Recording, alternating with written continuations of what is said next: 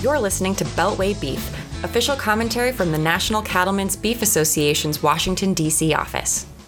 Welcome back to another episode of NCBA's Beltway Beef. I'm Hunter Ehrman, and today I'm joined by Mary Thomas Hart, our Chief Counsel in the Washington, D.C. office. And it's a big week in Washington. We had the Senate Committee on Environment and Public Works hear some testimony on the Livestock Regulatory Protection Act. So, Mary Thomas, can you tell us a little bit more about this bill and why it matters to cattle producers? Sure. Thanks for having me on, Hunter. And, we got out of August recess and ran straight into a very busy first week of September.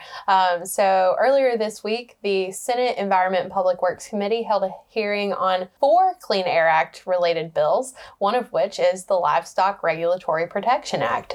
This bill is co-sponsored by 4 senators from both sides of the aisle, so it's a bipartisan piece of legislation led by Senators Thune, Boozman, Sinema, and Kelly.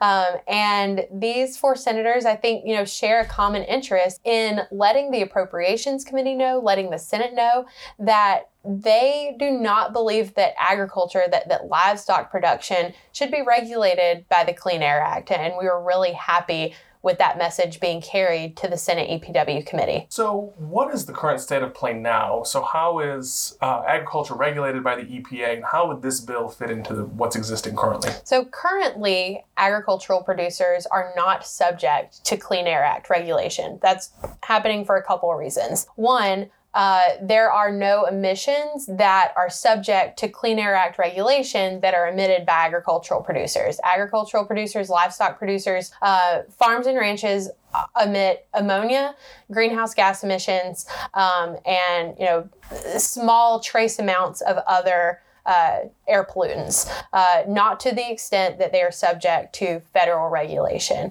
But we know that, as each administration considers more and more carefully how to use the Clean Air Act as a tool to combat climate change, that the risk increases when it comes to regulating farmers and ranchers with the Clean Air Act. So we try to take an approach of fixing problems before they become problems, right? Finding a solution for a problem before it really impacts producers across the country. And I think that the Livestock Regulatory Protection Act is a really good example of that. Additionally, the Livestock Regulatory Protection Act sends a signal to the appropriations committees in the Senate and the House that there are 2 provisions that have been included in every appropriations package since 2009. Maintaining those provisions are key to keeping farmers and ranchers out of the realm of Clean Air Act regulation. Those provisions are related to greenhouse gas emissions reporting and direct regulation under Title V. So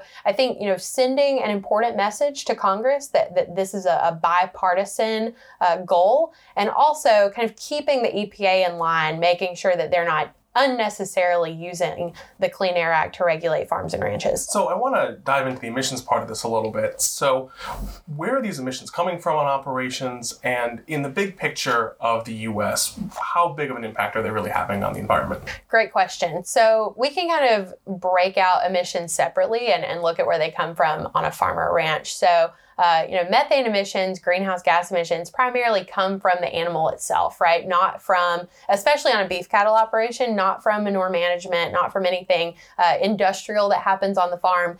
It's a natural process, right? So you can have cattle on grass out on pasture that are emitting methane the same as an animal that's in a feeding operation. I think that's really important. Methane emissions from cattle, methane emissions from livestock is a natural process. We're not putting new emissions into the environment the way, other industrial greenhouse gas emissions function. There are other types of air emissions, though, that are emitted on a farm or ranch, including ammonia emissions from animal waste, dust emissions from a feeding operation. And we also want to make sure that those are not unnecessarily regulated by the Clean Air Act. And kind of going back to greenhouse gas emissions, I think we say this quite a bit on the podcast, but it always bears repeating. American agricultural producers, American livestock producers get pulled into this global conversation about climate change and greenhouse gas emissions, and we get blamed for contributing significantly to climate change using global data sets. But those global data sets really don't apply to American agricultural production and American beef production, because we have truly mastered the art of sustainable beef production. Producers are always striving to be more efficient in their production practices, striving to have the most efficient animals possible. And that not only makes our industry more economically sustainable, but more environmentally sustainable as well. So I want to dive into that sustainability component. How would overregulation from an agency like the EPA harm those sustainability steps that producers have implemented and that just general trend of improvement that we're seeing in the American cattle industry? I think our goal is to always ensure that producers have the freedom and flexibility to innovate, right?